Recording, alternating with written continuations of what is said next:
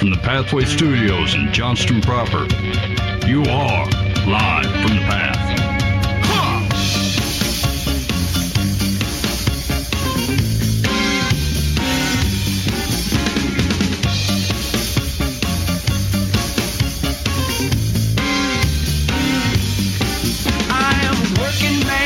And you're listening to Live from the Path, coming to you from the Pathway Studios here in Johnston proper. Ben, I appreciate how hard you tried to start this show. It coats the whole stomach. And then Mike comes in with some ridiculous hot take about the Imodium commercials from 2002. It looks so comforting. I don't know how these advertising people come up with this stuff. You know what's funny? I actually looked that up not this week because my wife goes, I wonder how Pepto-Bismol even works. And I said, I do too, because that diagram they give you at the commercial is not sufficient to tell me what's happening. Yeah. Bismuth subsalicylate just shows up, and then everything is fine. Hey, but you know what, though? That's exactly how it described it on the internet. There's like, it just coats it so that your stomach acids don't break it down. Yeah, your stomach acids are, pink coat. Wait a minute. Does that mean Bismuth subsalicylate. It doesn't dissolve the food into combustible or a package? Combustible. And does it come out Your the same stomach's a way we firework. did? I don't It does understand. combust. That's part of the problem. No, here's what we need to do. We need to just figure out how we can make things of Mike explaining how major medications work. It just goes in there and it just makes it so that your food isn't combustible. And, turns your stomach into a two-stroke. Your chicken teriyaki on the way down, it didn't blow up. Teriyaki? Is that like a Chinese sing-along? Yeah, that's how Mike would say it. Okay, hey, you're listening to Live from the Path. Here's what we got going on the show this week. We're going to talk. There's an archbishop who says saying "Our Father" in the Lord's Prayer is problematic. And saying the words "Our Father"? Yeah. Okay. That's the beginning, too. We didn't even get halfway in. He started on first, and he went, nah.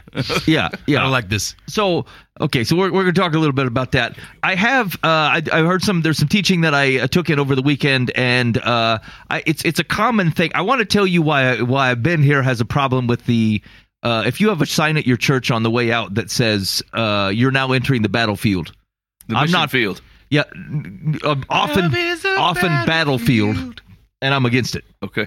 I've seen that. There was a church in our hometown, actually, that had that you're now entering the battlefield, and I said, I don't... Wow, I've never heard of that. I've heard, like, the mission field. Yeah. No, the battlefield. Battlefield. Battle. Yeah, and I don't think this is the example the guy gave, but this is the one I remember seeing at a church, and I think there's a way you can fix that, but otherwise I don't like it. Throw on the armor. Yeah. Buva had an interesting situation happen. He was at a foreign church over the weekend. What's the right way to say it? I was indeed at a foreign church. Yeah. I was at a church in a different city. Yeah, that's what I said. Fresh fire. How are you guys taking it? Yeah, that A sounds foreign right. church. Hashtag foreign. He was at church with foreigners. Hashtags are on the way out. Are they? What are they replacing it with? I don't know. They're trending down. Nobody's using them no more. They're trending up with a pound sign. Oh, I'm going to start doing hashtag and see what happens. Hey, for more social media advice, hit up the Live from the Path complaint line, 515-517-0085. If you, actually, this would be kind of a fun exercise. If you want to pre-complain about the show, even before you've heard anything of it, I'm open to that. Call or text the Live from the Path complaint line, 515-517-0085, and leave any complaint that you feel may happen, and we'll see how close you get to the rest of the show. I think this sounds like a good idea. I got a couple. Is it like Pete Rose wrong if I bet on something that's going to go awry and then cause it to happen? There's no Hall of Fame for the show, so yeah, no, that's fine. Sweet. That's fine. Okay, so let's hit up this first article. Our Father in Lord's Prayer is problematic for some, says Archbishop of York Stephen Cottrell. This is from the Christian Post. Archbishop of York, Stephen Cottrell, has suggested that the word Father in the Lord's Prayer can be distressing for some individuals, particularly victims of abuse or those who've suffered under oppressive patriarchy. Cottrell's comments have drawn the ire of some Christians who view his comments as a direct rebuke of Jesus Christ. So, before you go any further, is there anything that you can sympathize with this man about? Yes. No. Okay, tell me. Dan's no. Dan's a hard no. He's out. No on sympathy. the thought that the word Father is problematic for some people, for sure, yes. Yeah, can it be true that the language we use to refer to God in an earthly context causes some problems of grief to people based upon the earthly expressions of those things? Yes. Ridiculous. Dan says no. I mean, You don't think, Dan, you don't think that the reference of someone talking about God as a father for people who have had abusive fathers gives them the wrong connotation of who God is? Well, I don't know. I've always heard that, always read that, and I always thought it was ridiculous. I didn't have a great father. I mean, I can give all kinds of terrible stories. Right. But it's like, yeah, he's different father. It feels whole and separate too. You feel like you don't really have a hard time blending those things. He doesn't measure to the Heavenly Father. So why would I try to reduce the Heavenly Father down to some earthly father who's going to be imperfect no matter who he is? Do you think that it requires a certain level of knowing God to take that in a healthy way? I think it's just ridiculous. I mean, okay, I got in a car accident once, so every time I hear the word car, I'm going to cry. It's like, that's stupid. It's just stupid. Okay, Maybe Dan, I'm just an old generation guy, and I'm just like, just get over the freaking word. Dan finds no sympathy in this at all.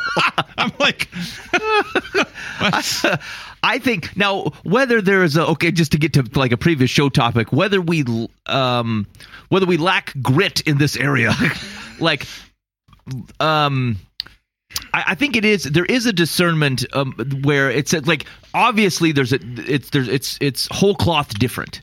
Right. And so like it's very possible to me that our earthly expressions can unduly influence our perspective of who God is based upon where we share words. We're putting between, the filter wrong. Yes. We're filtering up rather than down. Or I don't know if that makes sense, but Yeah. I'm putting God through my filter than trying to put God through his own filter and me trying to understand him. I'm trying to bring him down. Yeah, where we share earthly concepts with the same words that we use to describe heavenly concepts. Yeah. I do think there's a risk that it communicates not the clear thing. God is love, like I love ice cream. It's like no, not like right, not the same. Yeah, not the same. Yeah. I think to be fair, I kind of agree with Dan. But yes, mark the tape. It's not. You wouldn't change, right? The way that God refers to himself, or the way that the Son refers to the Father, right? Like that I'm sure we'll get to. But the fact that like people have been in a car accident and then they can't get over car, right? I don't know whether it's a generational thing, but like it is for sure true. I could speak to that in youth ministry. Like things that you think that people should be able, that's just not even a correlation to have, and they can't let it go.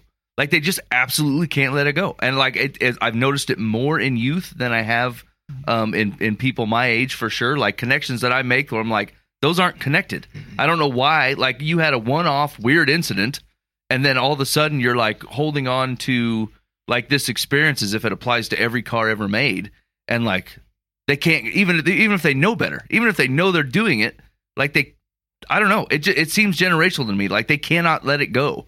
Like we swim in trauma and stay there, and like it's I don't know. I don't call it the hormones in the milk. I don't know what to call it. but hormones in the milk. But like it's a legit reality, right? And like I've had a really hard time getting past it myself, where people are like, this is this and this is this, and like they get all worked up about a thing. I'm like, this doesn't even make logical sense. But they can't drop it, and they know it's an overreaction, and they know it's ridiculous, and they can't. They just can't let it go, and I don't understand it myself. I'm sure there's a psychology behind it, but yeah, probably. So I think it's okay to recognize. It actually goes for this even outside of, say, the Lord's Prayer. I think it's okay to recognize something has an impact. Buva, what's the phrase? Trauma informed, not trauma. We did trauma informed, not trauma excused. That's right. Okay, yeah, trauma informed, not trauma excused. And so, like, I think it's okay to recognize that a situation may cause you dissonance. And so when you say God is a father, they go, how should I understand that? Right. Because I think about my earthly father in this way. That's okay.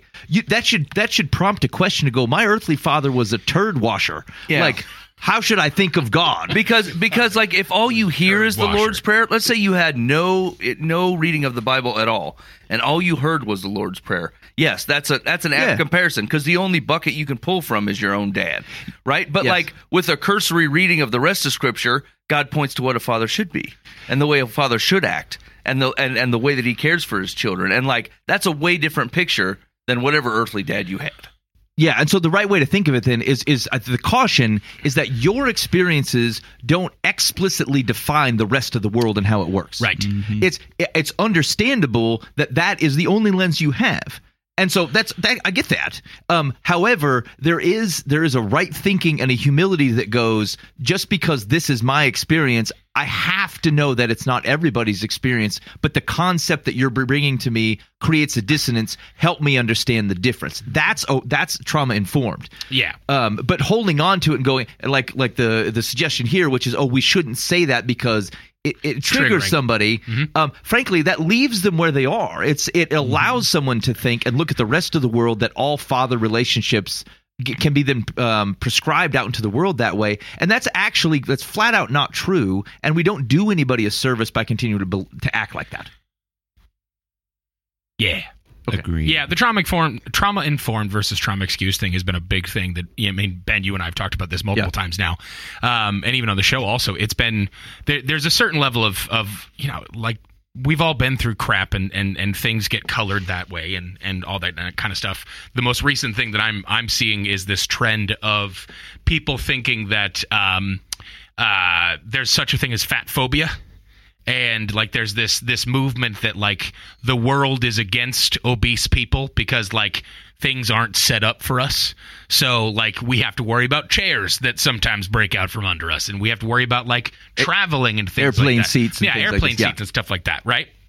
And guess what? I've broken chairs before, many times, as a matter of fact. I've been a big guy most of my life. I could choose to go, hey, everyone around me has to change and has to cater to me and things like that. Or I can just go, well, I got to deal with this. Like, this is life. I was at a church this last weekend that did not have chairs that were very Buva friendly. Is the way to do them. They looked like they were made of hopes, wishes, and dreams. And you know what I did? I went and sat in the corner. And I didn't go, excuse me, does anyone have a heavily reinforced chair for me by chance? Where's the?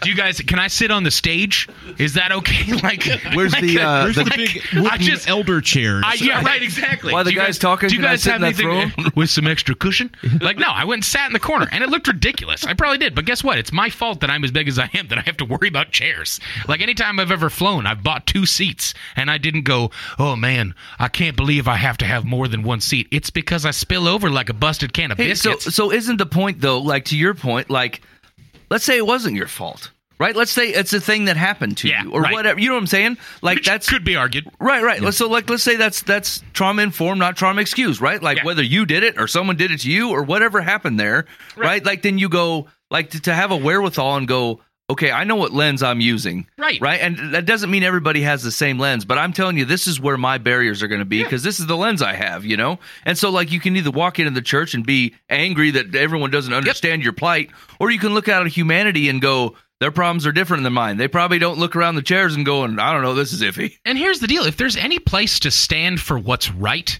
and not what's pandering to triggering, it's this.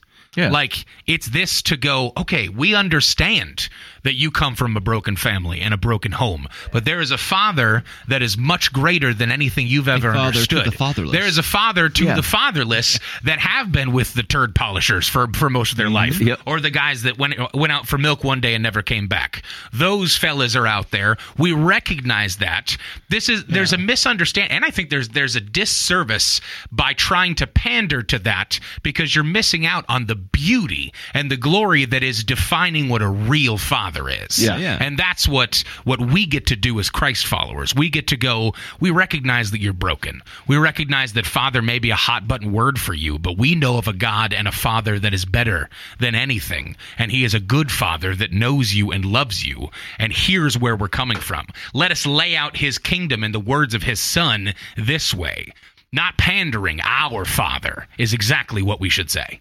Yeah, you almost want to say that like there's a father that will redeem the word father. Absolutely. But the thing is like the original father, like we're the ones that ruin it. He doesn't need redeemed. Yeah. Right? Like, we're not his PR. That's right. So like it doesn't need redeemed. It's always been what it's been. Right. And so like I think the whole wrap up of the conversation is like yes, do we think that bringing up the word father can be triggering? I hate that word, but like it can bring up memories for people or a connotation with it. Yeah, of course we think that's true. But like we're not throwing out what God defines as father because some schlubs in humanity aren't holding up their end of the bargain. And God works in those areas. Like when we've got situations where words that are earthly are broken for us, God shows up and goes, but I can redeem that.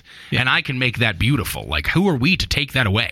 That's probably why I've never had an issue with the term father, because as a young child, I claimed Father God as my father, because he says he's a father to the fatherless, even though I had one. Yeah. I didn't find him worthy. Yeah. And so I thought, okay, well, I've got a better dad now. Right. And so, yeah. Thank God I have one. What? Thank God I've got a better father. Yeah, exactly. Right. So he's the standard. He's the sovereign. He's the holy. You know, it's like, why would that trigger me? Boy, it's funny that you say that, right? Because, like, do you know how many people are walking around with like this dad complex, right? Like kids that grew up, and like, here's the thing: if you have an accurate view of who God the Father is at a young age, you don't need your dad to hold all this weight. Yeah. Right. So you don't have all this disappointment in him, right? Like, and he's just a broken dude. You know what I'm saying? Like, he's probably doing the best he can. Even if he's great, he's going to let you down, you know? And Absolutely. so, like, you walk into your late 20s, early 30s, still mad at your old man because he let you down in some aspect of discipline or responsibility or something or other, you know? But, like, if you have an accurate view of God the Father, then you're like, I know what this man is doing. He's stewarding that gift to me. He's doing the best he can. But I don't need him to tick every box ever known because I have a father. I told my girls that many times throughout the years as they were growing up. I said, I'm going to let you down. I'm a human being, and I'm going to fail. There is a father who will never let you down. Yeah. I'm going to do my best. I'm going to try really hard, and I love you with all my life, and I'm going to try, but I will let you down. Yeah. Worship him. I'm number two. Told them that since they were infants. I'm number 2. I'm not a number 2 cleaner, but I am a number 2. My father-in-law, the first time he met me, he took me out in a little Chevy Spark, and those things the size of my shoes.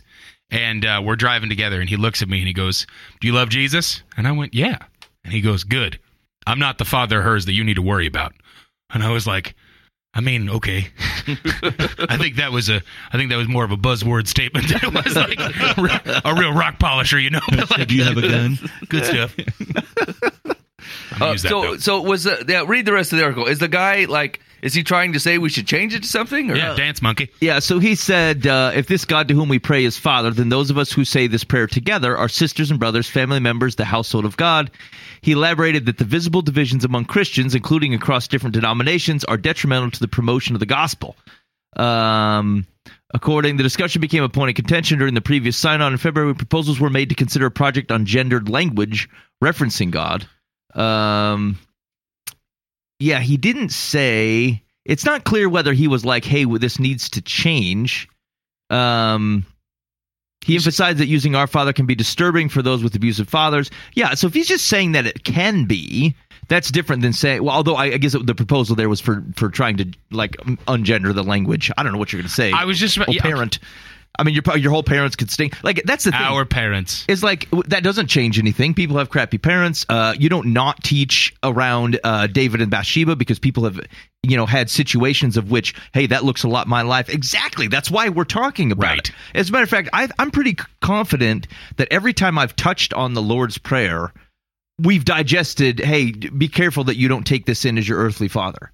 Because he's more than that, and there may be positive connotations which help you relate to God in a way that because your father was awesome, and that might be true. That might break down some walls of feeling that God is distant from you if you had a good loving father who hugged you and who blah blah like that. The picture can be helpful, but I mean whatever. When you're teaching the Lord's Prayer, what do you buck it off in about 4 or 5 weeks? You focus on all the words because it's pretty short. Like Father comes up.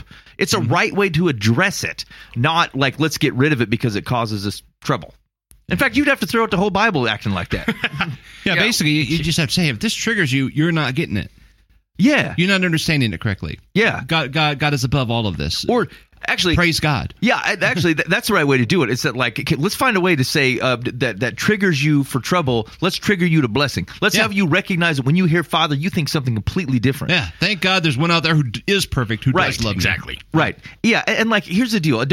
We're not dismissing here that it's that this is a reality for some people, but it does not mean that reality has to persist. As a matter of fact, it's to your detriment to allow it to do so. Like, you have to be open, and this goes where it's difficult, kind of, Mike, in the context you're talking about, is if people go, look, I can't shake this thing. Like, are you open to shaking this thing? Because sometimes, frankly, like, there are situations of which a triggering phrase or situation causes us to back off because there's a hard work in overcoming it. Some of this stuff is super hard, guys. People have put a lot of effort into screwing you up, and like, it's hard work to get it sorted back out. It's hard work to reclaim situations and words and emotions that have been tainted in you, especially as a kid, especially in related to other relationships, some of them religious. I know that.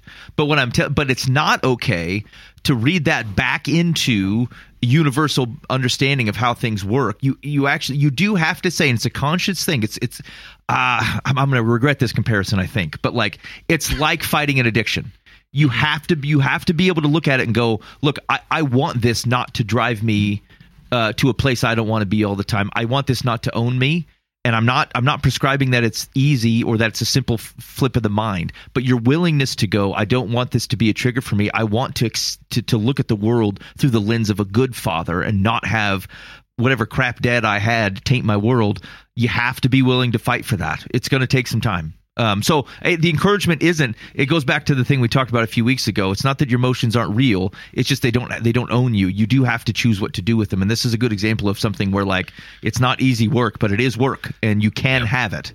You can this can be healed. Yeah, and it's not edifying to people to like the common phrase nowadays is like to be seen and known, right? And like, those are good things, right? But like, when it stops there, you've done them no favors. Mm-hmm. You've not helped anybody. Like, even if it gives you like an enlarged sense of heart, like I just want to see people and I want to know them. And like, I hear what you're saying, but like, God doesn't treat us that way, right? Like once He gets into your life, He doesn't go, okay, I see you and I know you. He goes, I see and know you. Now you're going to come follow me, now right? it's time to That's get to work. where that Jesus is actually the change, right? Like with the works that he has redeemed you for is where all of the change is. And so, like, just seeing it's not a bad thing to see and know people, right? It's better than treating them like a religious gotcha, right? If that's what we've been accused of over the last 100 years. But like, you're failing in a completely opposite end of the spectrum if you believe that just seeing them and knowing people is like, that's enough. It's definitely not. Like, Jesus is the changer.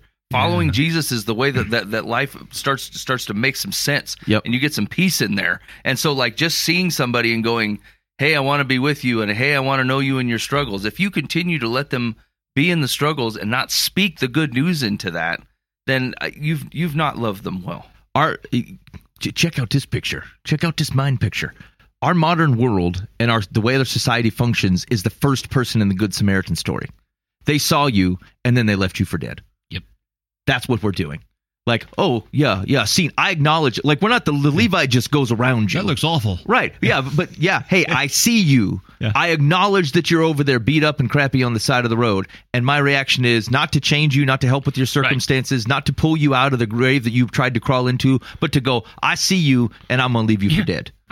We may even sit down for a second and go, man, that looks rough. Yeah. Doesn't that hurt? And they go, yeah, it hurts. And we Here's go, a water I bottle. tell you a story of how I had a wound like that once. right. You know, I remember when I was hurting. Well, Yeah. good luck. Yeah. Donkey's got to get to market. Yeah. That's rough. It's no use to be seen, known, and to be left for dead. And that's the thing, is like, you know, that like we're adopting that posture as a reaction to, like, you know, faceless church membership, Right. And like not knowing any homeless people or people who aren't your race or people of different economic backgrounds, like just looking at people as numbers at your place. We're rebelling against that, and that's good and right. We should be rebelling against that. But like, both of those things were always only solved by the work of Jesus Christ in your life. That is it. And so, like, the seeing and known is great, and I'm totally for it. But like Ben's right, like we're the Levite in the call. Like, we just walk by and go, Right. I can recognize and acknowledge that you're in the straits, and I can be with you for just a little bit. But like, place to stay or offer of any, no. But I did know it happened to you, right? Yeah, I see you're in a fire right now. I have some water, but I'm going to keep going. Yeah, can you imagine? Like, I mean, Job's friends are always my classic example, right? Where they just show up, sit down, and be quiet and not offer their stuff. But like at the end of the day, like if they were any friends at all, they start speaking into it, right? Like you give time to see and know. That's a great example of just like you're going through a rough time. I want you to know that we're here with you.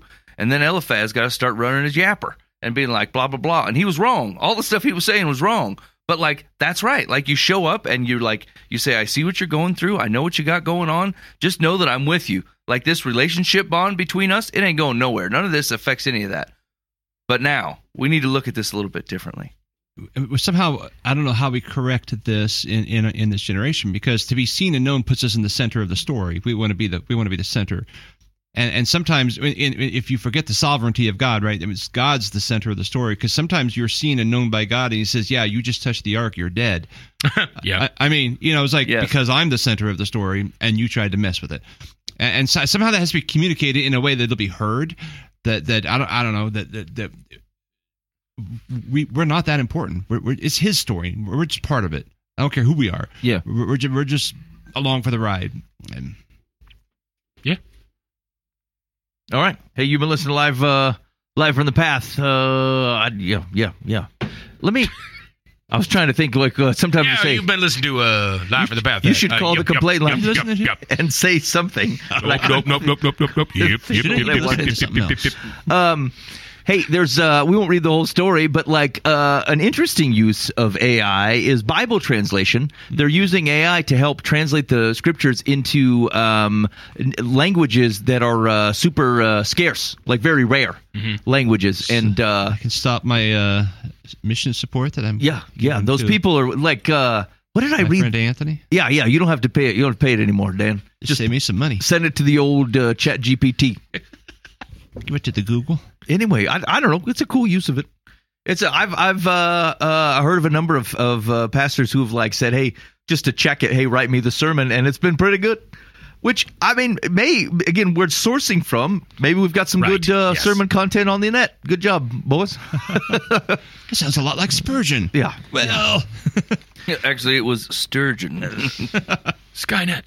Okay. Hey, so interesting story. We had our church went and kind of hung out with another church this weekend, and there's a dude that said something at this church service, and no one really commented on it, but I thought it was like the coolest part of the day. He said that a friend of his, some like Indians, like Indian the country. Don't look at me, Boo. Every time I feel like I'm going to say something culturally insensitive, Boo is going to look at me. I didn't say anything. I didn't say dots, not feathers. I didn't. Anyway, an Indian feller texted An Indian feller. texted a dude some kind of spam, like trying to get him to buy something or whatever. And the dude replies like, Jesus loves you. And over the course of, I don't remember what it was, like 2 or 3 weeks, like the guy's professed faith in Jesus and has been like talking to this guy. That's awesome. Responding, doing like Bible study-ish things. Now, it could be a long con. He's like, ultimately, I want you to send me $10 million. It could be.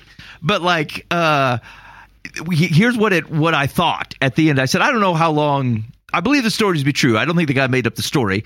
Whether it's real or not, or how long it's true, I don't know. But one of the things that it caused me to think was how many.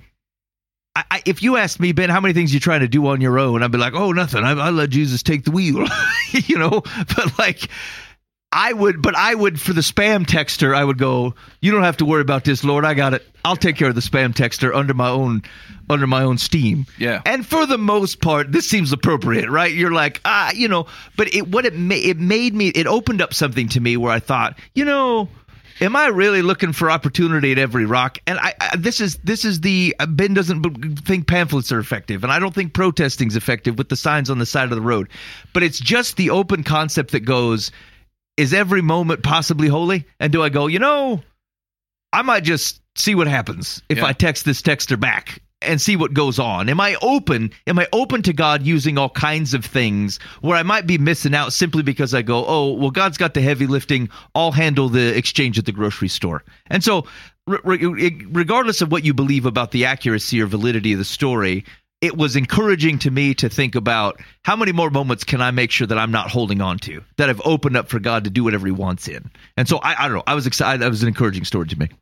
I was just talking to my wife yesterday, and we were talking about obedience, like specifically in spiritual disciplines, right? Like reading the Bible and praying and stuff.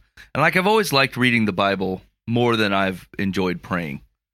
And I was thinking about that when I was talking to her, and I'm like, here's the thing though, is like there's a bit of arrogance even to that, right? Because like when I read the Bible, I'm like I'm listening for God's voice in the scriptures, and I'm like, but I'm also learning things. Like I'm accumulating knowledge and hopefully wisdom from God's word, right?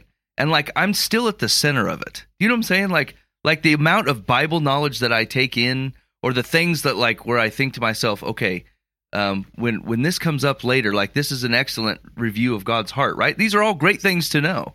But like I'm still the main character in my Bible studies, because like it's about the knowledge that I'm gaining, or the information that I think God is trying to give to me. But like prayer is completely dependent on him, right? Like it like completely takes me out of it. I'm saying I can't do these things without you. These are what I'm asking you to be a part of in my life, to show me things, like to involve you in my life more. Where scripture is I mean, it's essentially kind of the same thing, but like it just occurred to me that like depending on how you approach it, it can still be, mainly focused on you as you read the scriptures. Okay, so I actually think that's the right distinction, though, is that like you could totally approach prayer wrong and end up in the same bucket, right? You're praying for something that is explicitly focusing on you and asking God to come buddy up to you. So I actually think the risk in both of those things isn't the mediums themselves. I think it's how you think about them. It's your posturing in either one. Yeah, I think maybe my posturing's off. I know that like when I approach God in prayer, like it's basically like Mike doing things is on timeout, right? Like I'm asking God to do all these things, or to teach me something, or do these for other people. Like I'm saying, God, under all these things under your power alone. But I think when I approach the scripture, like it's that, but not to the same extent. And it's like, hey, now I remember which king died, or I remember who that guy that got stabbed, or, oh man, I forgot about the fact that like whatever his face was. You know what I'm saying? Yeah. Like it's possible to just like take that same attitude and put it in the back seat. And now I'm learning knowledge things, right? For hope that I'm constantly looking for what I'm going to talk about next time I have to teach somewhere. And I'm like, oh, we should teach about this, right? Like I always have half a mind on something else. Where prayer, I don't have that problem. Like prayer is just solely on his ability and his efforts and his things. And so like I find it, I think it's the reason that I struggle with prayer, because it's not about me. It's revealing, because I think it's not about me as much. And like it was something that I felt like just hit me all of a sudden, that like, crap, there's no wonder I have a hard time coming up with whatever, like set aside time for just prayer. Yeah, I feel like so I would struggle with a similar thing on setting time aside for prayer, but because I think it's not as prescribed, for one, right? Like if I intend to sit down and read scripture, it can be accomplished. It started, it stopped, it succeeded. Yeah, right. Prayer, although way more nebulous, because like it will obviously implicitly kind of start and stop. Like what could happen in there? I think you're right. I think it does facilitate a more, if you approach it right, a more freeing, an openness to something that God may do, call you to in your life. But like again, I don't know that it doesn't run the same risk though, because like you could, that's a posturing. If you approach prayer in a way that says, God, I can't do this. This is me opening up to share and hear from you. If you showed up and go, God, here are the things that I want you to come do this, heal this person, bless this person, guide me in this thing, send me on my way. Like that's no different than the risk that you approach to scripture, if the only reason you approach scripture is for an accumulation of a set of facts. Yeah, maybe let's put it in the context of like someone who's coming at it like with the right heart intent, and maybe just their aspects of their personality or aspects of the way that they do either one tends to float them in a direction, like one way or the other. And actually, this leads in a little bit to the like we were talking when you're talking about hearing from God. The other thing I was talking to her about was like, especially if you don't have a rhythm of prayer in your life, like you run out of things to say real fast, right? You're like, well, like my general posture through most of my life has been like, I mean, I could ask him for it. He already knows that I need it. And for real general things, like even when I'm praying for my kids, I'm like, he loves my kids more than I love my kids. I mean, he already is going to do great God things, And so is there any reason to like talk about it ad nauseum? Because it would be me like talking to God in a way that like I don't talk anyway. You know what I'm saying? Like I don't have long conversations with folks, so like I just kind of get to the point and then move on. Yeah. But like what I've noticed is like when I had like a fairly consistent rhythm of prayer, like I listen to like my wife pray and she just says like beautiful things when she talks to Jesus. Like when she her and I pray together, or like we're praying as a family, she just says like these on point, awesome heart of God things. And I'm over there going, well, God, could you bless so-and-so? Or could you get involved in this guy's life? You know what I'm saying? Like real generic stuff. And I'm like, dang, she's just better. She's just better at this. But I think the truth is like she has a very consistent rhythm of prayer in her life. And the more you are obedient to that and like submit yourself to that, the more that like your heart becomes his heart, and you start to say things very close in line. You know what I'm saying? Like it starts coming out of you because that's what you've been putting into it. I think that's so key. I think that struck me a few weeks ago. I was studying through this, and I think it's a level of intimacy that most of us never get. I mean, I haven't got there yet. That I would love to get there. Yeah.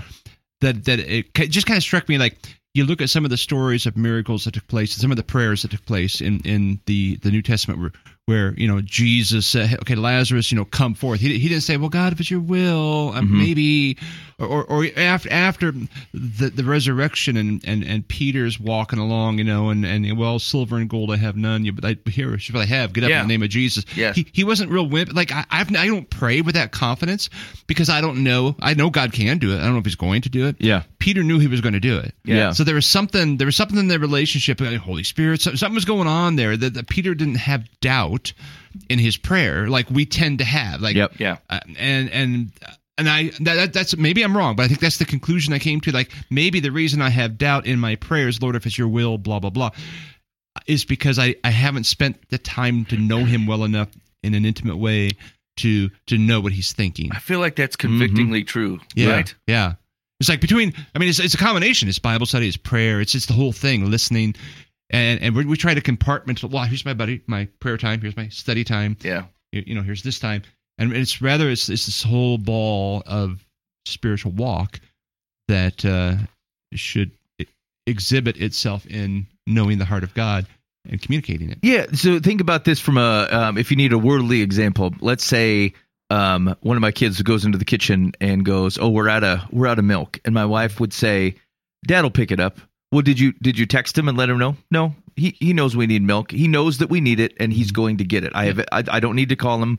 I guarantee your dad will have it because let's just presume I'm consistent at bringing milk. I keep a good eye on it. I know when the family needs milk, the right brand, the right percentage. It's going to be correct, right? Yeah. And because I've acted that way, and my wife knows me, she's seen me behave this way. She pays attention to what I'm doing. We talk about it.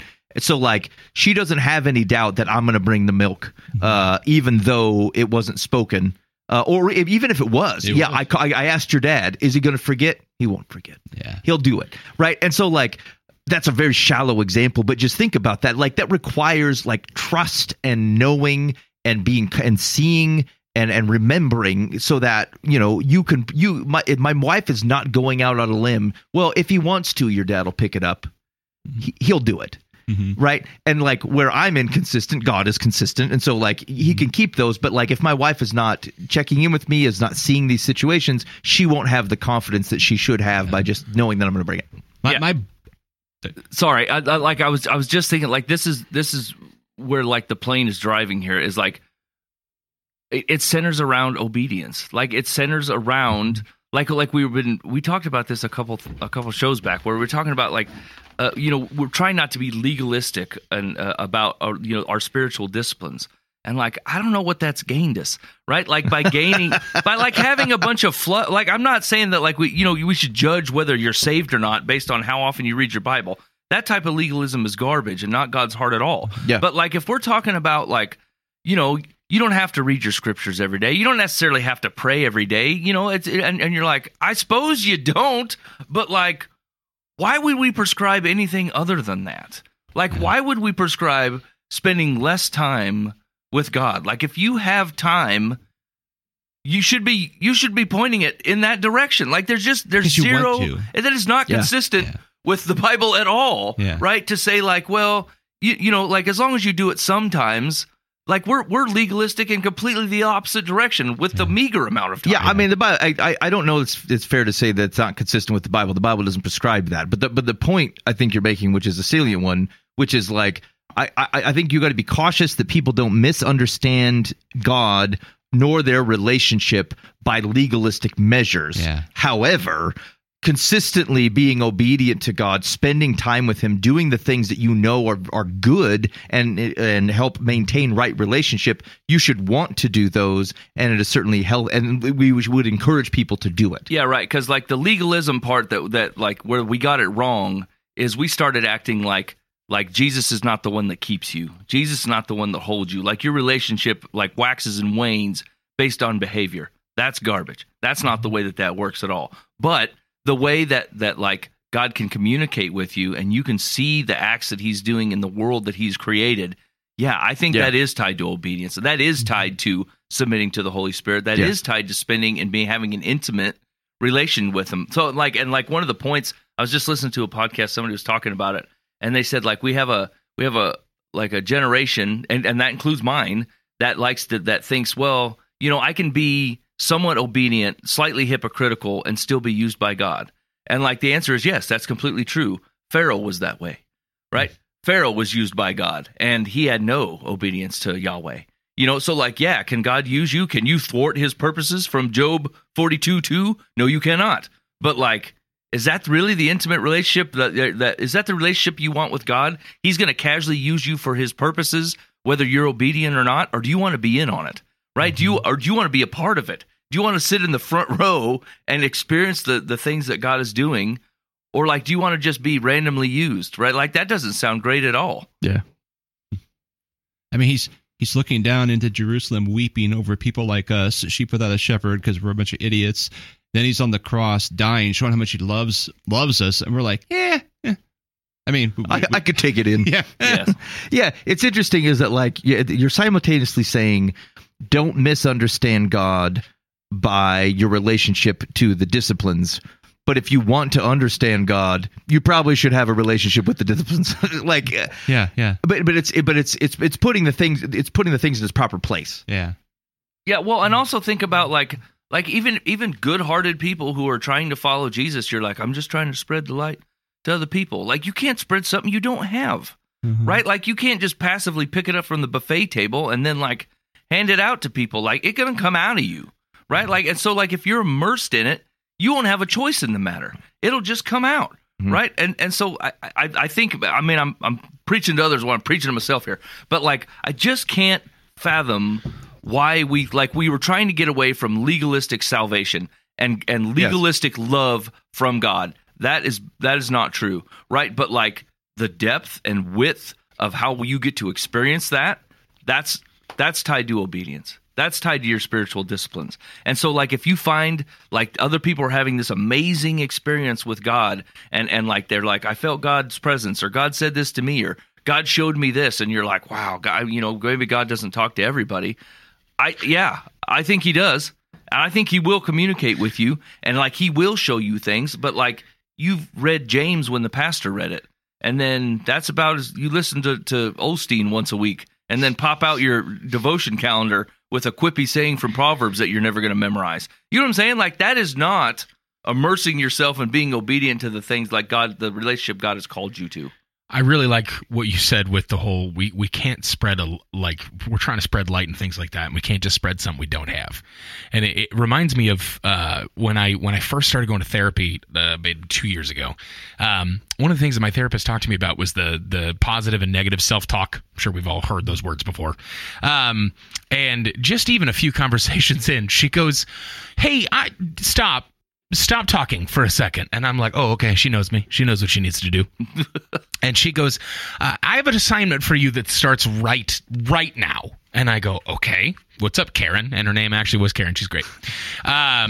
She goes, you are the meanest person I've ever heard in my life to you.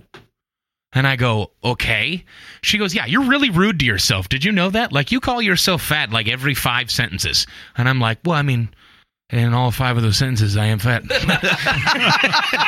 Nothing's changed. Like, you're lucky the other 4 don't have a reference to it. Like, I mean, honest, like a constant state of existence. Makes sense. My lungs feel it. She goes, and like, you call yourself stupid a lot. And I'm like, well, same situation.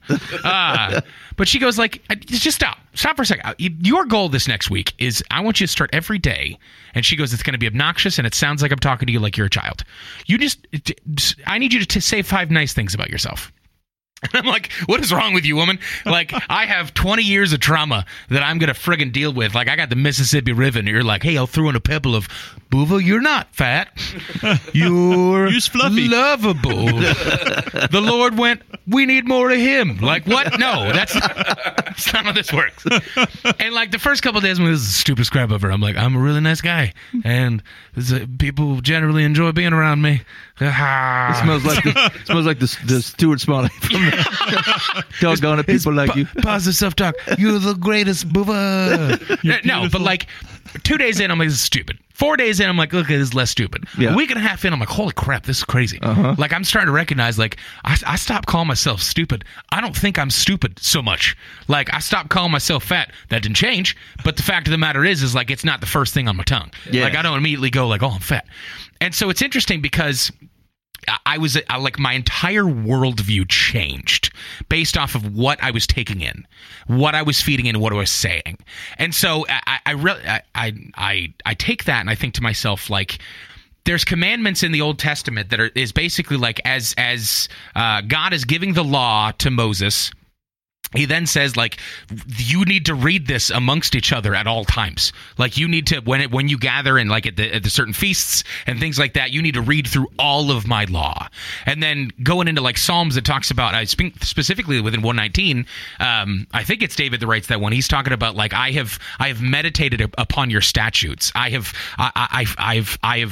grown up and have learned nothing but your laws. And like, it's interesting because there's a parallel in Psalm 119. That was a way for them to like learn their alphabet, was a way to go through Psalm 119 because there's so many different stanzas that they go through that like, it was like an acrostic. Yeah, each one is an acrostic to a different letter of the Hebrew alphabet. And so it's like they're immersed, like completely immersed in Yahweh's law at all times and their stories. And when you take it even further back, and it's not just a list of do's and don'ts, it is the fulfillment of God's character and his covenant through a unruly people. Like, over and over again through all the stories of the books of the law and then into the Old Testament, it's literally God's story and his revealing of himself through those stories. It's his way of showing who he is as a God, Elohim over Elohim of Elohim, I think, over this peoples that he's chosen as his people. And it's a story of covenant after promise after promise that he never broke and never failed once. He was the one who fulfilled completely, took on all the curses, took on all the bad stuff that was supposed to happen when every one of those promises and covenants were broken by his people, right? And like, when you take a step back and realize that every single day they were meditating on the promise that God gave them and the fact that he never failed those promises. Like, imagine, not from a legalistic perspective, but imagine going back into that positive self-talk thing. You are completely immersed daily in an identity that God is giving through his word to show you who he is and how he has never failed and how he will never fail you. Imagine how much different your life looks when every single day is an Ebenezer to his glory, his holiness, and his trustworthiness and faithfulness through all of it, that he never failed and never will, from end to end, beginning to end, all of it. Like, that changes things for you. And And it changes your day to day when it's no longer peppered by, I got to go to work today and blah, blah, blah, this stuff, my normal daily life of, no, I start my day or end my day or part of my day, whatever, is a reminder of who my God is and who I am based off of who he is and what my day and what my work looks like because I'm in the kingdom of that Father and that God. It's just crazy. Yeah. Yeah, it is. It is wild to think about, like, how, like what you take in matters, how you think about things matters. Actually, I was having a rather long conversation with my wife this morning.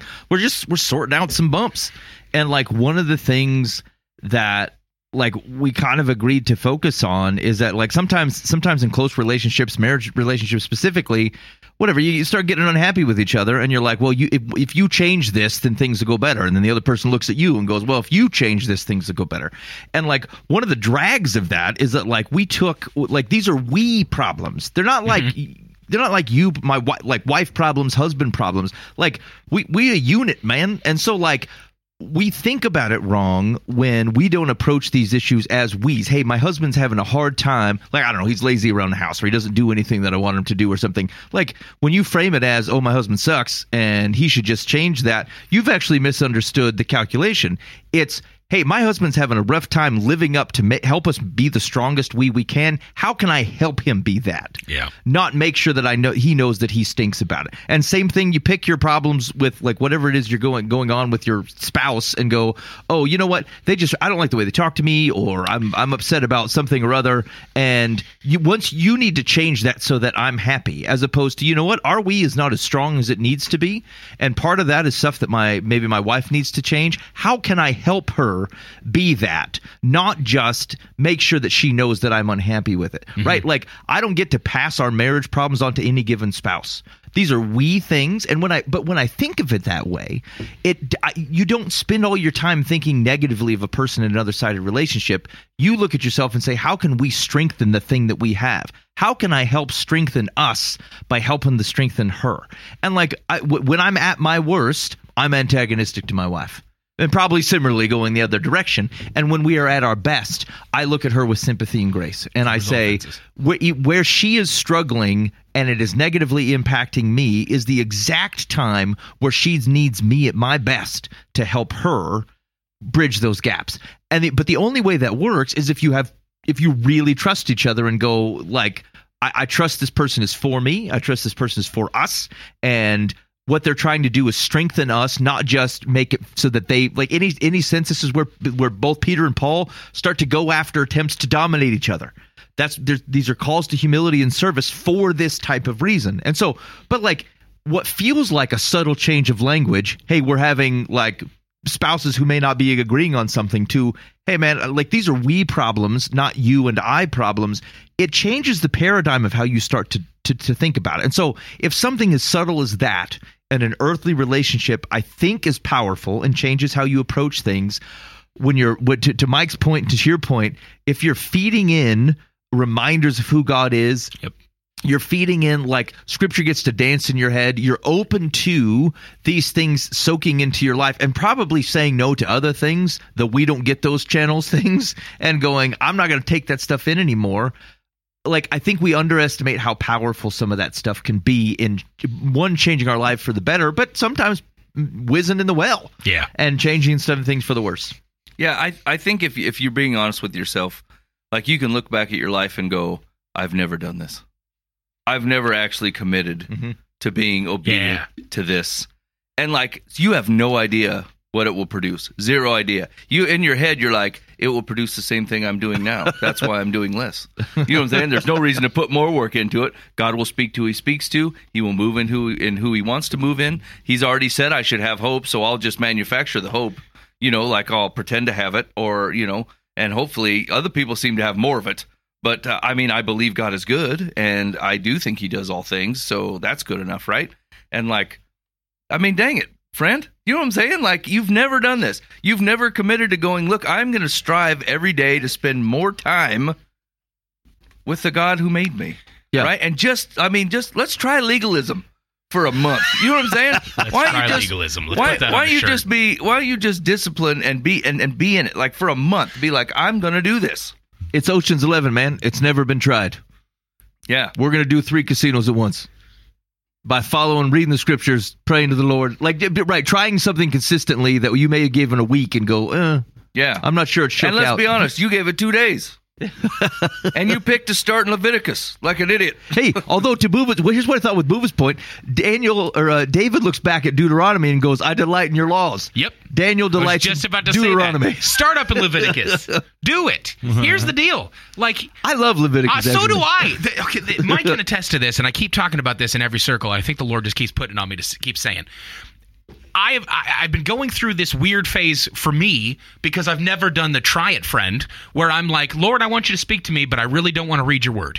And I that's what I've done many times over in thousands of hours worth of like, hey, I want you to speak to me, but I'm going to spend a lot of time on the sites I shouldn't be on, and I'm going to spend most of my time in crappy places that you're not present because of my choices that I'm keeping you out of. But I really wish you would talk to me more. Use right? me, Jesus. Use me, Lord. Hey, what's that part of that Bible? No, but like, it's this interesting thing that I've read through the Old Testament, I think fully once before in my life, because I had the same mentality where it was like, okay, I got to do it so that I can say that I can get a gold star Christian, right? Like I get to go to Sunday school and go, yes, I have read through the Old Testament. I'd like it to spend a lot more time in the New Testament, but I've read that old stuff, so I got that gold star, right? And I always did this checkbox crap where I'm just like, all right, fine, I did it the one time. I don't understand most of it. It's not my culture, so how am I supposed to get anything? I can't pronounce most of the names, whatever, right? It seems pretty rough in there. I'm going to stay out of it. This last and most recent run, like I started randomly in the epistles and kind of went through all of the New Testament, and then when I guess I'm going to Genesis, and I think I've tried to start Genesis maybe 10 times, and I've gotten 15 chapters in and get bored. This last time, I don't know if it's a weird maturity on me, or well, it's obviously Jesus, not me, but like this freaky thing came over my head where I'm just like, okay, if I take a step back and I recognize that even very much so the Old Testament is the revealing of God's character by himself in words, and a story of him covering all offenses, fulfilling all curses, and taking over all the redemption that needs necessary for this family that he promised to build from the ground up with an impossible situation that starts at the beginning that goes all the way through to a nation over and over again redeemed by their God, right? If I'm listening and reading these stories from the perspective of this is literally over and over again, whether it's the laws or whether it's a census or whether it's the story of a family over and over again of how many sons were fighting sons that could go out to the battlefield, right? If I take all that step back and I go, every single bit of this is God revealing his character and revealing his tenacity to never fail and give up on a family that is constantly failing and is awful and is screwing up and has destroyed every covenant and won't frickin' get rid of the Asherah poles for anything. Like, how many times they picked up a Baal and picked up an Asherah pole is nuts. But the fact of the matter is that God, through all of this, has this redemptive arc of like every curse that you're going to have to take on because of what you did in this covenant that you broke, all the things that are consequences of you being unholy and unclean in my presence, I'm going to redeem it all. I'm going to take every single bit of it perfectly. And it's such a beautiful thing to get to the Jesus side of it and go, I remember all of these stories that I've been reading through the last 35 books, I think, that are literally thousands upon thousands of generations of God going, I made a promise here, and I never once failed it. And I never once gave it up, even though they kept screwing up over and over and over again. They kept screwing up, but I never failed them, and I never gave up on them. I may have given them over to an enemy a time or two. I may have allowed them to be exiled from the country that I gave them, but I never gave up on them fully, and I was always there. And it's this incredible, insane, revelatory thing where it's like, why would I not be on the edge of my seat? Because if I thought of my own life as like the low points that I have, if I could constantly go back and go, but I know the stories of when God never failed me. me. And I know the Ebenezers that I raised for the times that God fulfilled promises. And I remember the times that I prayed for exactly where I am right now. It will completely change the way that you look at the daily thing. And it's such a beautiful thing that when you're going through Leviticus, you go, what an incredible thing that there is a holy God set apart from humanity and through all of this because of their fall and their mistake, and they ate from the wrong tree. This people, right, there still is a God that loves them wholeheartedly and never gave up in this thing and will redeem them fully through it. What a beautiful thing for me to remember, like, I'm that same wary people that is running away from a God that's established a covenant for me, spitting in his face, putting up Asherah poles, worshiping the Baals of my life, right? But God is willing to stand there and redeem it as long as you're willing to call him your king and your father and run to him as he's standing there with arms open, with a friggin' ring for you and a coat to throw over you and a fattened calf for you to eat. Yeah, like, what a beautiful thing. Yeah, but in defense of people who have trouble getting Leviticus, most of what you said is not in there. But what, from the perspective, though, but like, this is God separating his people and saying, you will be known by the laws that you follow of mine because I'm not giving up on you, even though you suck. Yeah, I hear what you're saying, but if you start at Leviticus, will miss the addition, like the contextual information that happens both before it and after it in Deuteronomy. True. It may be an overstretch to say start Leviticus. But don't skip over it. Okay, Is it Deuteronomy where, like, God says, here, Moses, here's what you're going to tell the people. And then it's like 5 paragraphs of what to tell the people. And then the next 5 paragraphs is, and Moses said, and then they just write it all over thing. And that's not just Deuteronomy. That's all over the place. Like, you get the retelling of the law within Joshua as well. And like people come down from mountains, then go up to mountains, then come down from mountains, and then there's calves that jump out of nowhere. Yeah, there's a lot of retelling of this. You wonder if Moses ever said, God, maybe we can meet on the ground once. I'm tired of hauling up this mountain all the time. Because everyone went running screaming from that mountain where God was. Yeah, it's the coolest. All right, you're listening to Live from the Path. Thanks for hanging out with us so far. Nathaniel, you doing all right over there? Yeah, I'm doing good. Okay. Doing real good. I don't have any. I watched the audio meters, and yours does not move, really. Yeah. I'm making sure you're alive. I was taking in some pee wash this week. What? That's Paul Washer. Paul Washer, yeah. Nathaniel has Paul been Walker, a Paul. didn't he die? No, Paul Washer. He's been a Paul Washer man since he was like 16. Right, Fast and Furious 1. Here's the thing. Here's the thing you need to know. Brian Spillner? Here's what you need to know about Nathaniel. He has not changed the preacher he listens to or the music he listens to in approximately 15 years. All right, you took in the pee wash. Yeah, I took in the pee wash, and he was talking about being devoted to prayer. And one of the things that he said, he brought up, actually, was Jesus, who was God incarnate, often slipped away to the wilderness to pray. Yep. And if we're trying to be Christians, and look like Jesus, we should slip away often to prayer. And also, he said, I thought this was pithy. I thought The pee wash being pithy, huh? Yeah, I thought he had some pith and wit. Often, you slipped away. You slip away to something that you like. You slip away. You don't want to mow the lawn, right? So you slip away to a iCubs game. Yeah. Okay. Actually, I think I keep having in my head I'm going to take a day off work sometime and play video games all day. Yeah, I have never You're once never thought going to do it. I'm going to take a day off work and pray. Dude, Yeah. I'm not holy and righteous, but I did actually think of that. I thought I really wanted to. I felt like a jump start to go fast and pray in some sort of like secluded cabin. Not because the cabin itself is righteous, but like I just have such a hard time letting go of all the things that are around me that I thought like I need to take 3 days off, give myself a travel day, a walking day, and then just like go 24, 36 hours of like nothing. I don't care how rustic this thing is. just slip away. And just give it a shot. Yeah.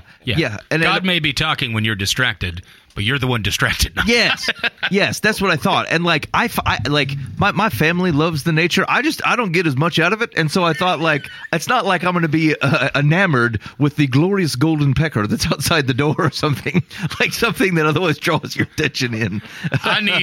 I need us to never say those words again. Whoops. Okay. Maybe woodpecker. Now, hold on. Just to bring this in something applicable, and plus the things we were talking about. Glorious golden pecker. There's just nothing.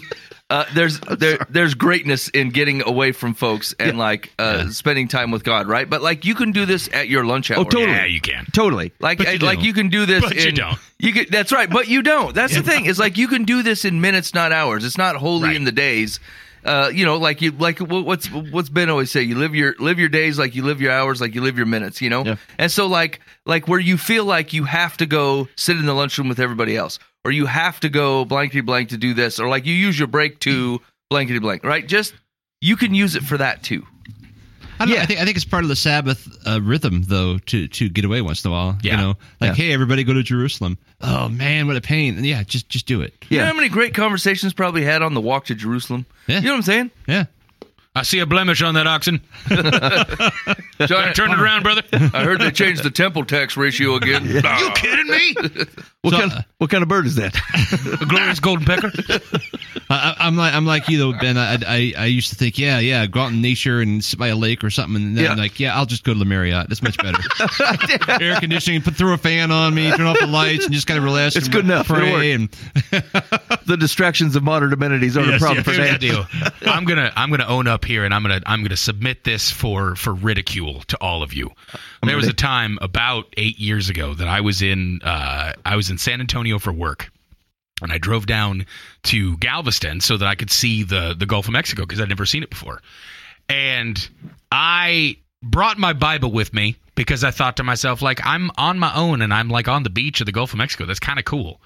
And I thought to myself, wow, what an awesome opportunity for me to just set my phone down and listen to God and listen to see what he has to say to me. And like, I'm 1,000 miles away from home. There's nothing around me. Like, this is such an opportunity.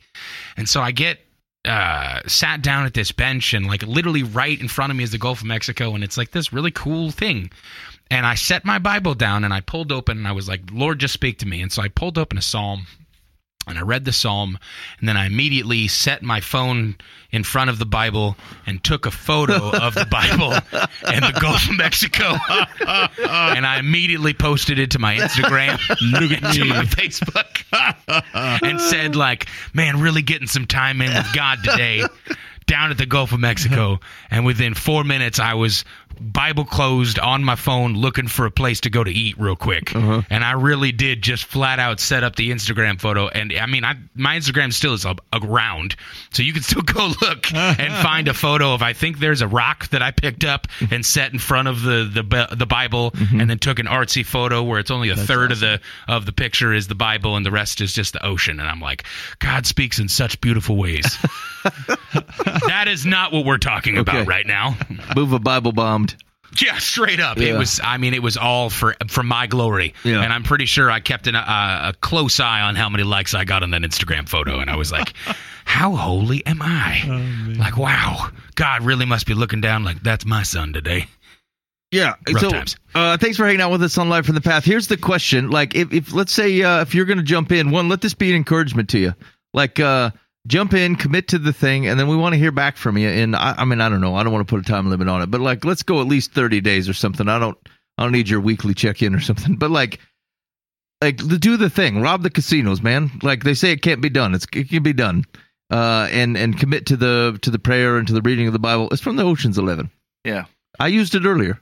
Rob the casinos. Yeah. Like what? Yeah. Well, like shed your old skin. You're starting over. This is what you want your life to look like. Yeah. Actually, that was another thing I'd been thinking about. And I'm like, whatever, I'm middle-aged, and so I started to think of things, and I think to myself, hey, man, is this what I want? Is this working out? Is this what I want to be? And like, how many of the things that are within my control that aren't the way I want them to be? And I think, well, I should probably start changing those. Like, they're not just going to change. I run my own shop. And so, like, I should probably start shifting those around. It's I'm high past the time of which the society has a complete control over my existence. I have a lot of control over myself, and I'm probably not asserting it in places that I want to. And so I feel like I probably should. You know how you should assert it is you can either decide to go to a weed shop or a modern day church. Ooh. But how do you know which one to go to, Ben? I was wondering the same thing. Like, is it woke or is it toke? Sometimes you can't tell the difference that easily. Let's see if we can. Okay, let's give it a shot. All right.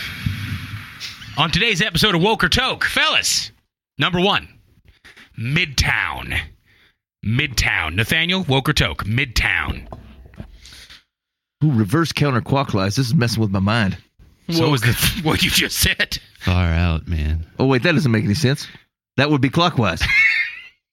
I got to spend more time with Jesus. Tennessee. There you go. Midtown. Woke or toke? Woke. In for a woke. Dan, woke or toke? Midtown. I'm gonna go woke. Woke, okay. Yeah, woke, yeah. Woke. Toke.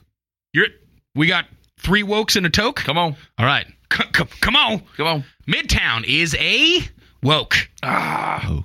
Mike's already minus 100. I feel good. My streak continues. Hey, just in case, so just a reminder on the premise of the game here is that these are names that Buva has found, and this is either a weed shop or a church name.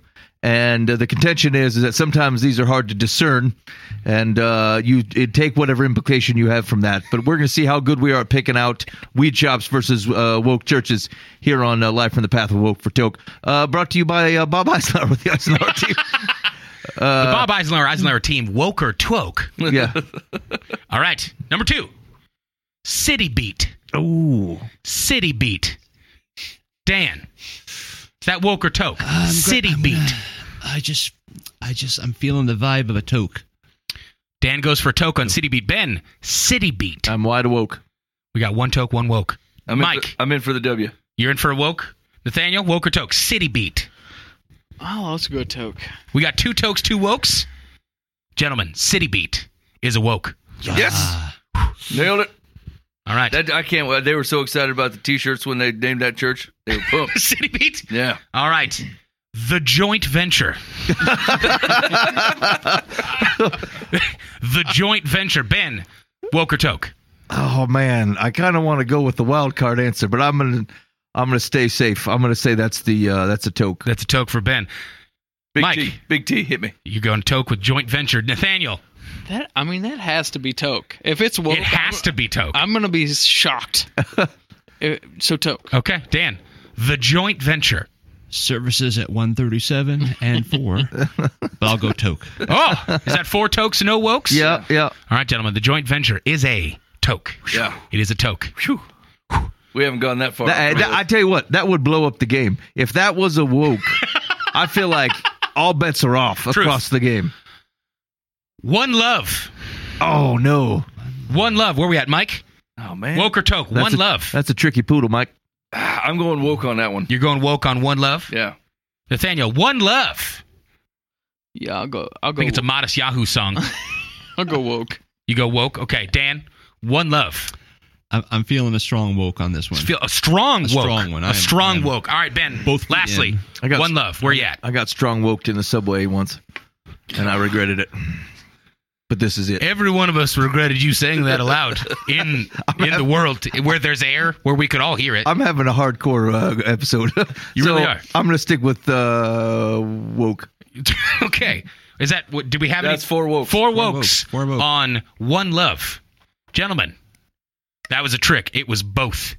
Oh. I found that on 2 lists. One Love was both woke and toke. Wow. I had to throw a doozy in there. I'm sorry. One Love is both woke and toke. All points all around. All right, I like next. it when I win and everyone wins too.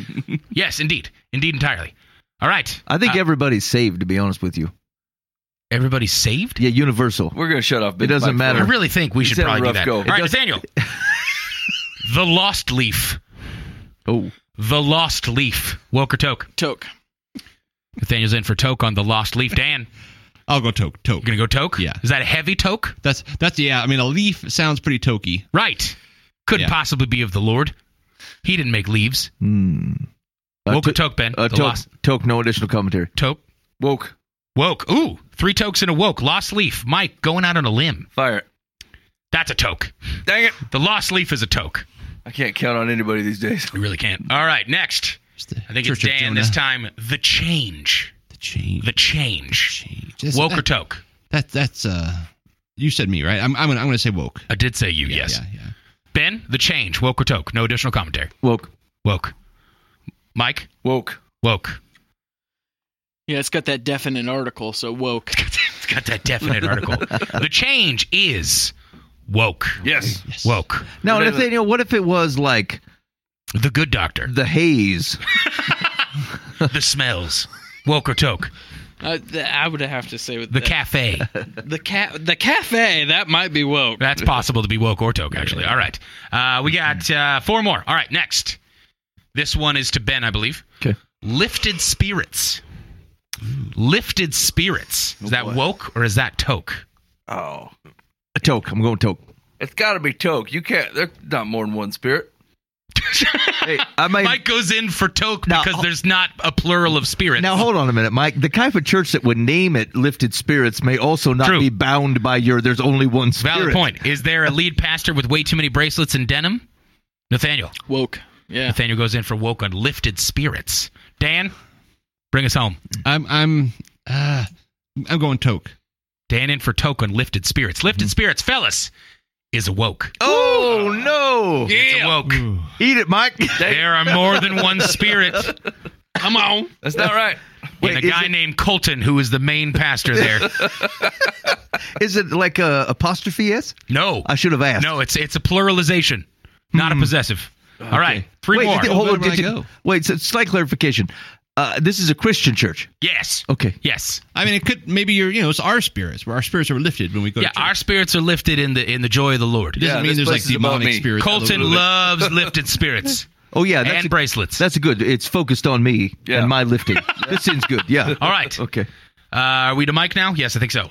Mike, high society. Oh, come on. High society. Is that woke that's or a toke? toke. Ooh, he's going straight in on that one. Nathaniel, high society, woke or toke? Toke. Dan, high toke. society. Token. Toke? Toke. Ben, you want to be the wild card or you going toke? You going safe? Toke. Toke. High society, that is a toke. Yeah. Okay. All right, 2 more. The new tribe.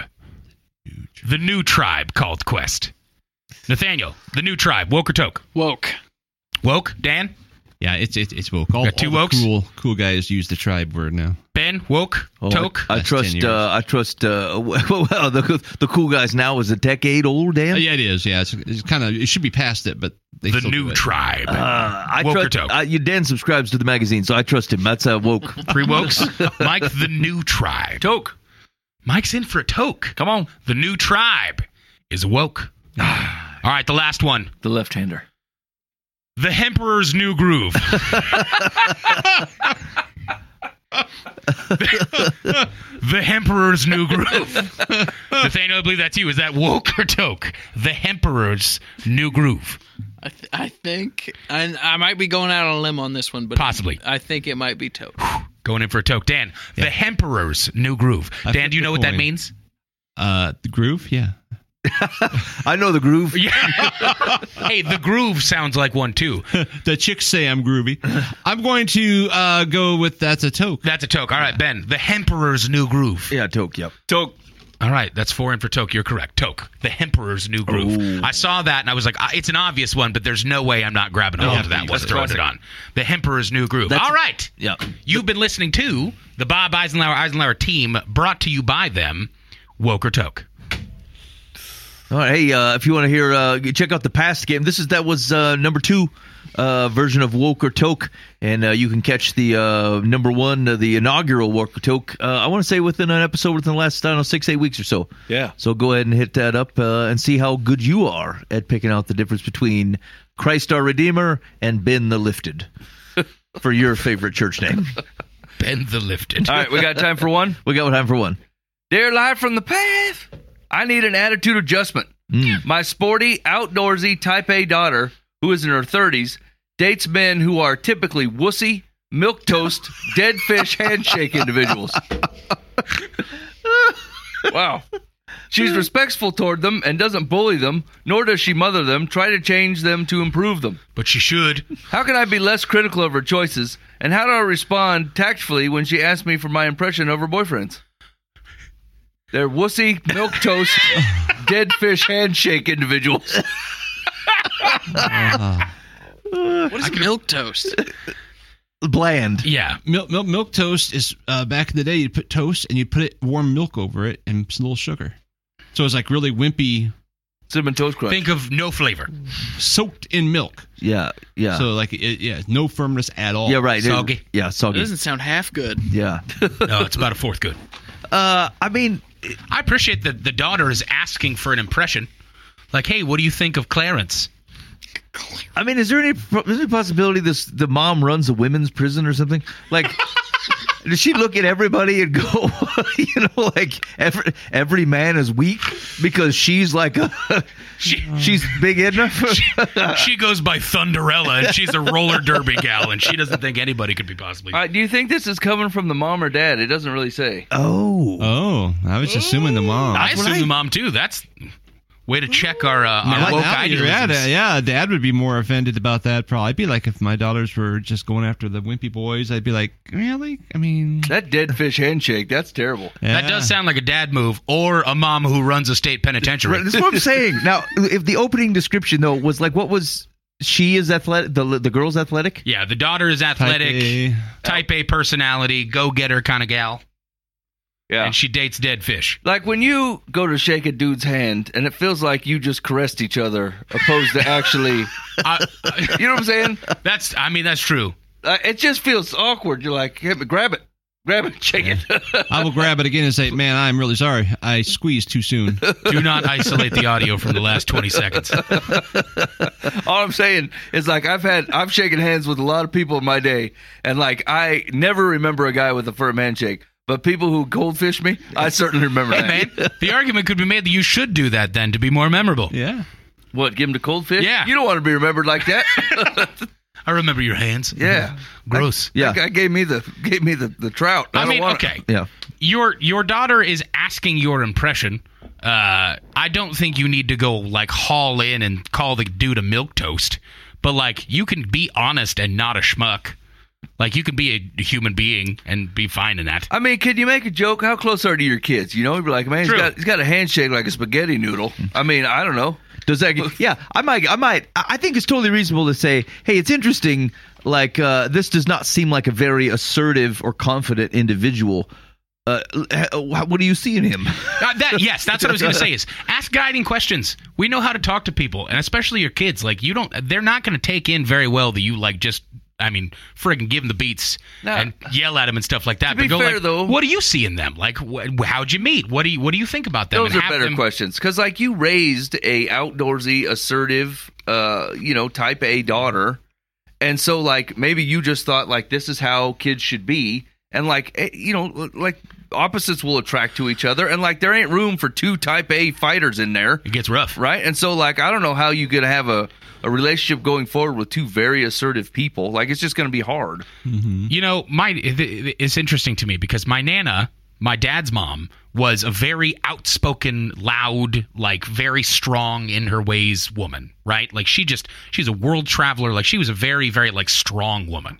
And she dated the most like wet noodle kind of dudes on the planet. Like every dude she brought around were just punks, like ridiculous, had no backbone whatsoever, had like no personality at all, were just weird fellas. And she loved it because she had no competition in the relationship, and she was never like pushed to be anything she didn't want to be because she was essentially with Play-Doh. Like that was it. And she loved it. Like, that was her favorite thing on the planet. After my grandfather, who I believe was not that way at all. Yeah. Like, I think my grandfather was a very hard-headed, heavy-minded fella. And so there may be a certain level of she's dating, the limp fish, limp noodle dudes because, like, she's a very assertive person and she'd like to be the dominator in that relationship, the domineering personality. Mm-hmm. So maybe that's just her preference. I think the thing is like where I could probably make some caveats for their personality and someone being a little bit more driven. I think that's all okay. But, like, you do need to be supportive under strength, right? Like not supportive under weakness. Yeah. And so like that's probably not healthy in the long run. And so like if you wanted to speak to your daughter in that way, if let's say like I'm hoping that you're coming from a marriage that's been successful, like that you're still together and like you've known some ins and outs and how to coexist with a person for X number of years. And so like there's nothing wrong with giving your kids some advice that like this is where I think you're going to butt heads. So like if you want to continue down this path, I think that's okay. But just know that, like, at some point you're going to want some support.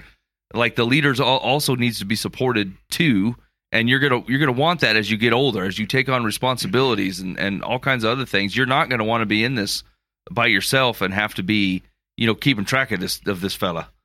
So, I mean, I think there's a good opportunity to like give some wisdom, but you don't have to be like a judgmental jerk about it, I don't think. Yeah, Right. I think that is a solid point that you need to, when you consider how you choose from a marriage perspective, like you should, does this person help me be better, or do they simply let me be?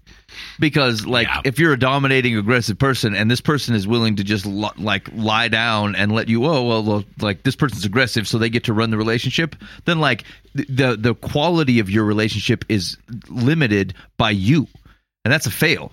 Like that's the wrong way to think about it. And so I think it is possible. This is where it's funny, because sometimes like common interest is what carries a relationship. Sometimes people with completely different interests have awesome relationships because they complement each other.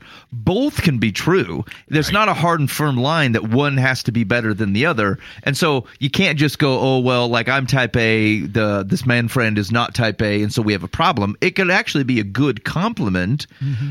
It really comes down to the next level set of details is like, does this person enrich you? Do you enrich him? Like, or do you or are you just kind of beating up on him because he can't defend himself against you? Yeah. Secular says, tell your daughter she doesn't need your endorsement, and that if any of her suitors make her happy, you are happy for her. Then bite your tongue. No, that's bad parenting. No, we're not going to do that. Like, that's just lazy. That's lazy parenting. Like, if you see a roadblock, this gets hard because, like, sometimes you bring your own stuff into it, and then you're, like, basically poo-pooing on other people's relationship based on your own lens. And so you need to be mindful that you're not doing that. But, like, I mean, like, if I saw my kid walking for a big hole, I'd be like, there's a hole. So either prepare to be in it or go around it. But I really like this hole, Dad. I chose it. Yeah, I mean, that's probably got to be harder. Like, when as you're your ready kids for a get ladder, older, let me know. like, because when your kids are younger, you just pick them up and move them out of the hole. But like as they get older, sometimes you got to watch them fall in it. Like, you can say there's a hole, and if they're like, that's where I want to be, you go, okay, okay, like that's hard to do as your kids get older. I totally get that, but like, there's no reason not to give good advice to your children. Yeah, I think that goes back to an example that Dan had provided previously around, like ultimately you have to be willing to accept and support your children's decisions, but it doesn't mean that you don't have the initial, here's some things to consider. Do you really want to be in a hole? Are you sure living in a hole is the way to go? Here's some things you should think about. So without asserting yourself over them and feeling like you're trying to live their life for them, it doesn't mean you can't provide a commentary because you love them and in a loving way to help them make right decisions. Yeah, you've been further down the road than they are. Yeah. Right. So here's what I've learned in life. Take it or leave it. But, And they'd be foolish not to listen to that. Yeah, and actually I've run into this a little bit, like even with my own kids, like where you give them parameters, or like they screw something up, or you're like, hey, you need to make a choice here. What do you want to do? And like they've said, will you just tell me the right thing to do? Like, not everything has to be a lesson. Like, just tell me so I don't screw it up. I don't want to like make this decision on my own. So like, like I think kids at a certain aspect will ask for your advice. If she's asking for your opinion, I think you should give it to her and like be honest about it and in a loving way. But like, sometimes they really are asking for your opinion. It's not just a formality. If I don't want to know what my dad has to say on a subject, I just don't ask him. You know what I'm saying? And so like, but if I want his opinion, I will ask him. All right. Hey, well, thanks for hanging out with us tonight. We very much appreciate it. If you got any feedback for us on the show, use that complaint line, 515-517-0085. Call or text. We'd love to be able to hear from you. You can also use an email if you're that kind of Luddite. It's info@livefromthepath.org. So go ahead and shoot us a Giphy. Send us a Giphy. You know what would be a good name for a woke or toke church would be When the Roll is Called Up Yonder. We should end the show. Yeah. We should just end the show. Yeah, that's a good one, Mike. Speak more. 515-517-0085 if you want to tell us how rough that was. Edible or credible? Come on. All right, you've been listening to Live from the Path. We will see you when we see you. In the meantime, be faithful in the means. God will handle the ends. You've been listening to Live from the Path.